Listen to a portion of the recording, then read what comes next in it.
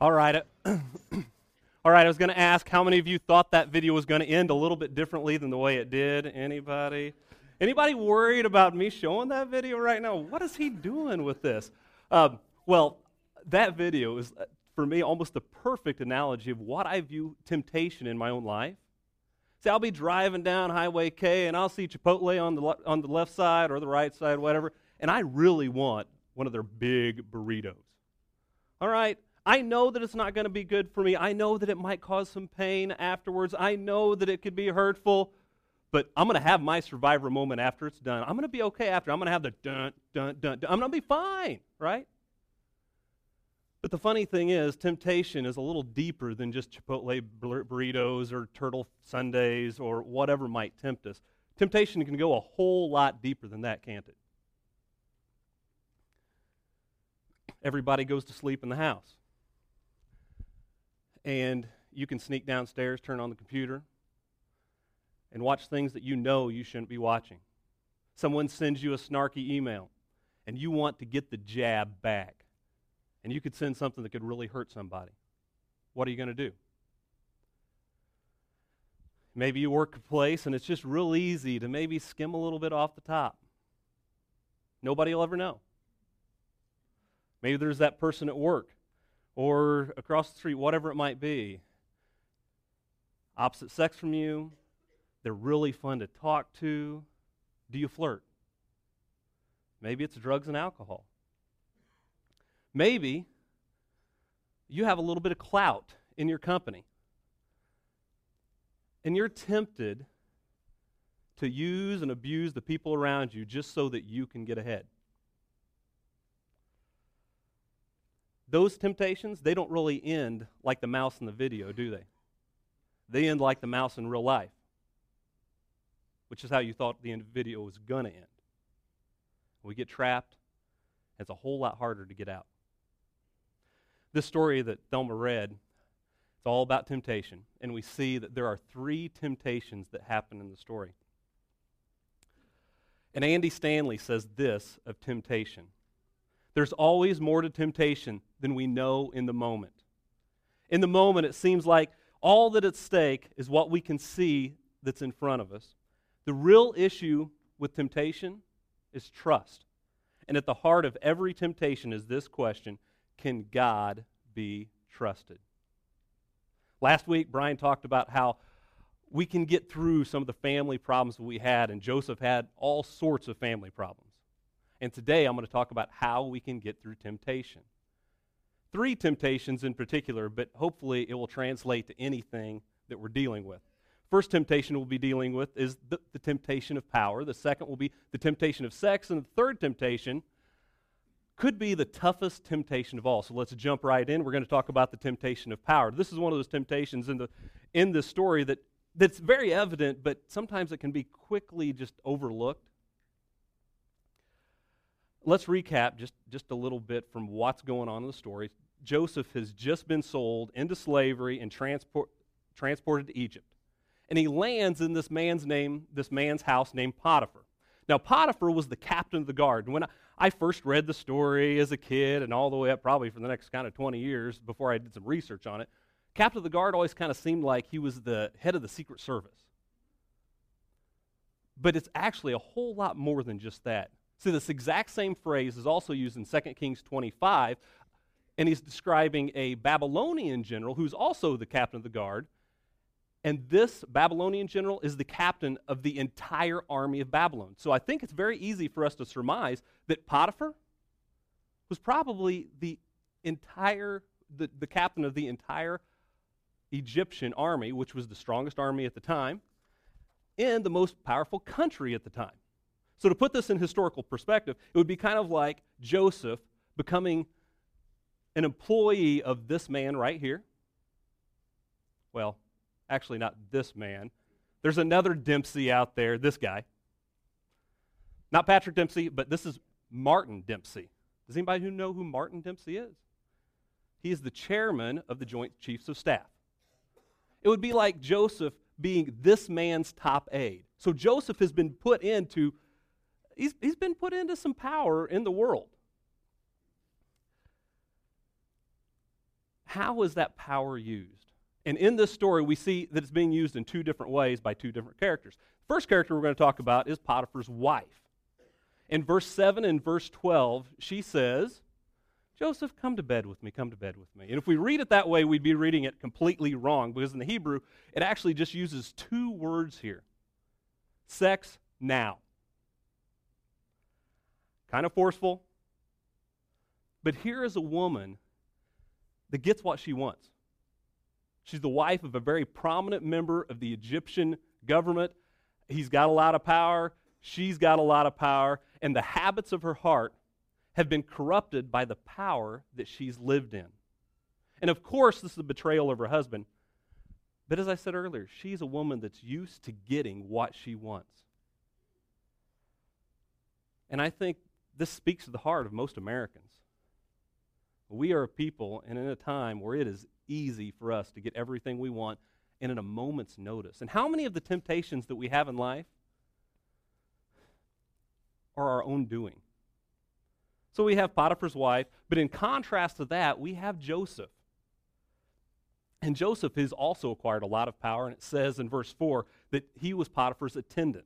Now, don't let this word attendant fool you, because this is the exact same word that they used to describe Joshua with his relationship with Moses, which means that Joseph was kind of his right-hand man. He was the guy that took care of everything. He's the guy that maybe even being groomed for something even a little greater within the army. Joseph was the COO of a major enterprise in the most powerful country in the world at that time. Joseph had power as well, but how did he use his power? He used his power to bless. Joseph used his power in a society that did not acknowledge his God, with a master that did not acknowledge his God, to bless them. So what do we learn here? If you were to go to the library, go to the bookstore, and you wanted to look for a book that said, or that talked about the person, the man or the woman that God uses, who would you suppose that book would be all about? Now, for me, I think it's probably Billy Graham, C.S. Lewis, great theologian, a Sunday school teacher that was really faithful for years and years and years. But in this story, that's not who we find. We find a person that is a business administrator that becomes a high government official. It's interesting, in Genesis 12, God and Abraham. Abraham was Joseph's great-grandfather. They're having this conversation, and God says, I'm going to bless the world through your offspring. It says in verse 3, I will bless those who bless you, and whoever curses you I will curse. And all the people on earth will be blessed through you. Who is the first person, the first descendant that God uses to bless the world through Abraham? It's not a prophet. It's not a preacher. It's not a theologian. It's a businessman that eventually becomes a political leader, that uses his administrative skills to organize a massive hunger relief effort to save not only his family, but thousands and thousands of people. And this is how God uses people. And I think he can use you. I think he can use me. Sometimes I think in the ministry, we've got the easy way out. But I believe that people that aren't in the ministry sometimes have opportunities that what we could never have. And sometimes it's a whole lot more effective, just like we see in this story. But why is his power and his use of the power effective? It's because Joseph used his power, and he was not used by power.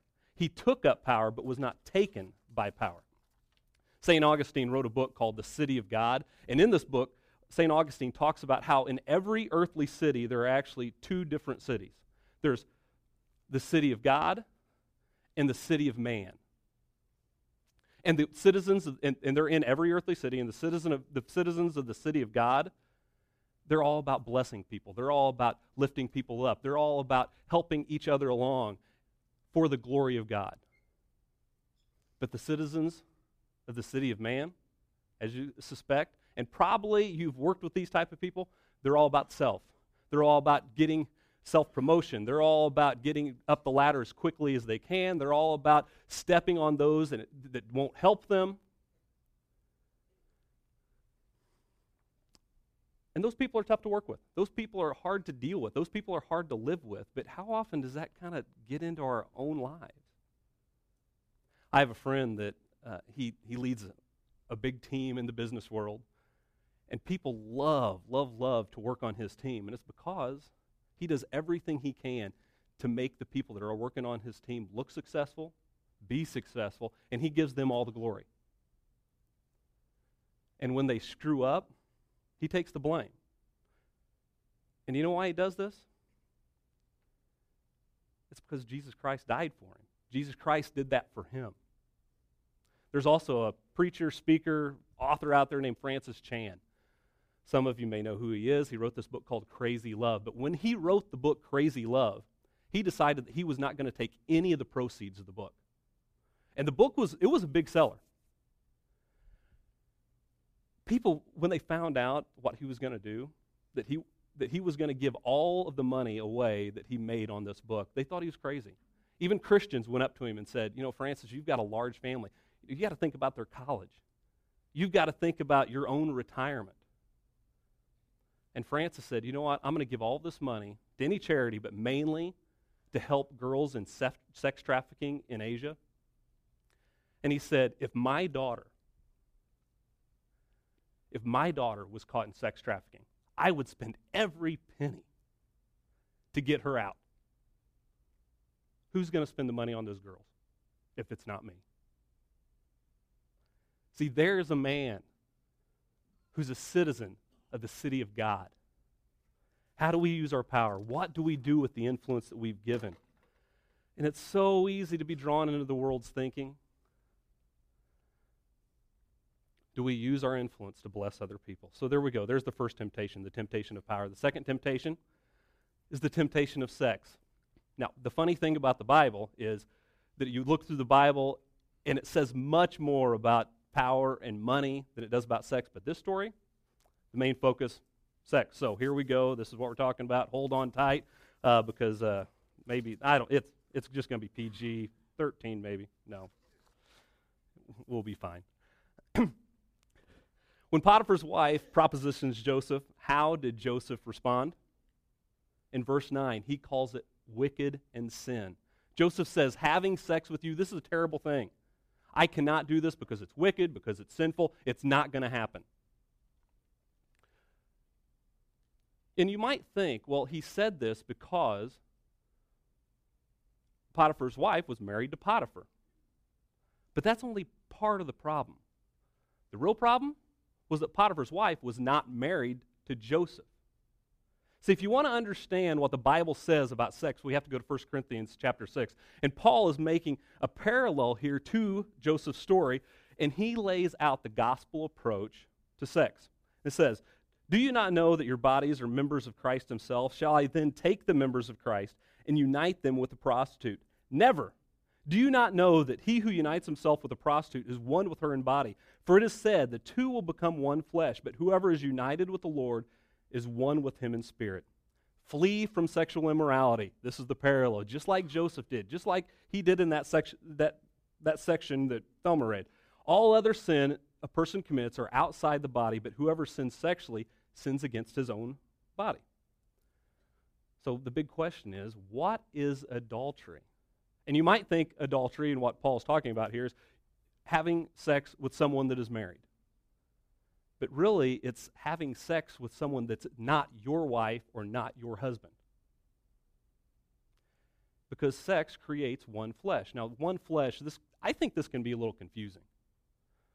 So what does this mean? Anthony Thistleton writes a commentary, and this is what he says the one flesh means. It says, when Paul quotes Genesis 2:24, which is where this is first found, that two shall become one flesh, he takes it to cover all sexual intercourse. Instead of devaluing sex, Paul is saying the opposite here. See, Paul was far ahead of first century cultural assumptions in perceiving that the sex act should be one of complete self-commitment that involves the whole person and not just the manipulation of body parts. See, the Bible says sex was created by God to say to someone else, I give my whole life to you, vulnerability, all of my oneness. I'm going to give you every aspect of my life, socially, economically, legally, emotionally, spiritually. Paul is saying that physical vulnerability and oneness is an expression of whole life vulnerability and oneness. If physical union is just an expression of what you've done with the rest of your entire life, then sex will deepen that trust. But if you have sex outside of marriage, you're saying, I want physical union, but I don't want whole life oneness with you. I want you, but I don't want to entrust my life to you. I want to make my own decisions. I want to keep my own possessions. And I want to do what I want and not consider what you want. See, when the Bible talks about sexual integrity, that's exactly what it's talking about. It's talking about integrating your entire life with the rest of your life. If you've given your whole life to someone, economically, spiritually, socially, then you can give your body. And you don't want to split those two things. See, sex is God's invention for complete life entrustment. Sex is God's invention for complete life entrustment. And if you use sex any other way, you'll weaken your ability for that entrustment. So this is why Joseph fled from it. Now, I want to say a couple things. First off, I'm not saying this because I want to make anybody feel guilty. That is the furthest thing from what I'm trying to do here. What I'm trying to do is to maybe get you to see things a different way, because our world is bombarded by a completely different message, is it not? We live in a world with, you turn on the TV, I've listened to some newscasts even, I've read a lot of blogs where this is under fire in a major, major, major way. And all I'm saying here is that maybe that God has a better plan for sex, and that the Christian and biblical view of sex, okay, I'm going to say it, Christians should love sex, okay? But in the right context. And that it can be so much better than what the world is feeding us. Okay, so there's one. Number two, you might be thinking, Brian, that you're completely crazy. This is completely and totally ridiculous. This is regressive thinking. You know what? I can't buy into that. And why would you think that the Christian view is any better than any of the other views? You may hear people say this. I've heard this say to me. These are the people, a lot of times they'll have the coexist sticker on their car, and they don't want any religion placed any higher than any other religion. Make sense? Anybody else heard this? Well, I want you to consider one thing.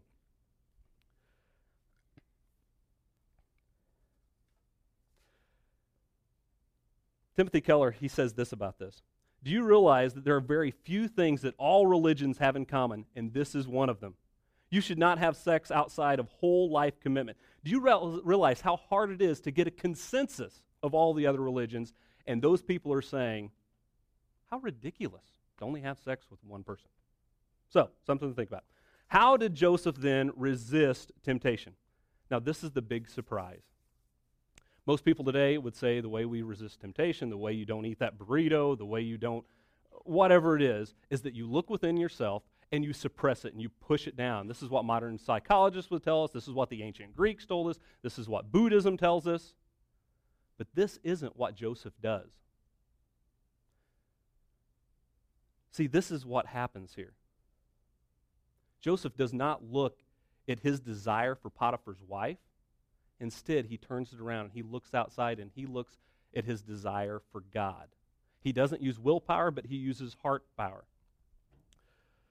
This is how self-control works. If you go to Genesis 29, this is a story about Joseph's dad, Jacob. And Jacob falls in love with a lady named Rachel, who's actually Joseph's mom. Now, for Jacob to be able to marry Rachel, he has to work 7 years of hard labor. And this is what it says of Jacob's toiling. Genesis 29:20. So Jacob served 7 years to get Rachel, but they seemed like only a few days for him. Only seemed like a few days. Wow, now that is self-control. Now why in the world would it only seem like a couple of days? Well, we find out. It says because of his love for her. Because of his love for her. See, Jacob, he had the normal desires in life. He probably felt like he was taken advantage of. He probably felt like he needed a break. He probably felt like he needed to be, maybe he needed more compensation, whatever. But none of that mattered because he had one love. He had a Rachel. And that reordered every one of his desires. And that's what Joseph is ultimately doing. See, your supreme love will put all the other desires in their place. Now, Joseph, he had a love for God, but we have something so much greater than that. We've got something so much greater. Because there was another Joseph in the Bible who was also beautiful, and this Joseph also lived in a grand palace in heaven. And it says in John 17 of this Joseph that he had the eternal glory of God. In Philippians 2 it said that he was the equal of God. So this Joseph, just like the other Joseph, had a palace, he had the power, he had the glory, and also like this Joseph, he was kicked out. He lost it. In Isaiah 53 it says, he had no beauty or majesty to attract us to him, nothing in his appearance that we should desire him. He was despised and rejected by mankind, a man of suffering and familiar with pain. Like one whom people hide their faces, he was despised, and we held him low esteem. Surely he took up our pain. Yet we considered him punished by God, stricken by him, and afflicted. We know why Joseph went into prison. Even though he wasn't a criminal, he was thrown in with the criminals. Even though he wasn't guilty, he was thrown in with the guilty. And so was Jesus Christ. Isaiah goes on to say, because he poured out his life unto death and was numbered with transgressions, he bore the sin of many. Why did Jesus go to the cross? Why did Jesus endure all of the temptations and all of the struggle and everything he endured to get to the cross? Because of his overpowering love, which was us. We were Jesus' Rachel. And when you see what Jesus Christ has done for you, hopefully that will get you to do the exact same for him. When you see the degree of which Jesus loved us, then we can make Jesus Christ our Rachel. And we can make him our supreme passion. When we see that we are his passion, he will become our passion. When we see that we are his beauty, he can become our beauty. And this is what we need in the deepest depths of our souls. We need an ultimately beautiful person to look at us and say, I find you beautiful, and I give myself completely and wholly to you. And that's what Jesus Christ did for us. And if Jesus Christ is the deepest desire of our hearts, then all the other temptations should be put in their place. All of our other desires. Now, this leads us to the last temptation, which is probably the hardest of them all. This is the one that can be the trickiest.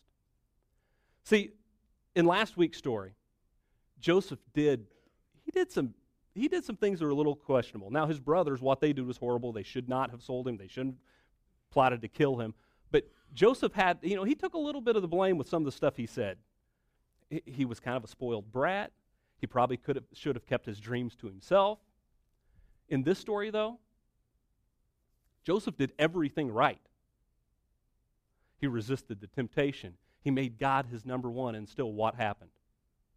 It all fell apart. It all broke down. The next temptation is the temptation of despair. When you've done everything right, when you've resisted the temptation, when you've walked the path, when you've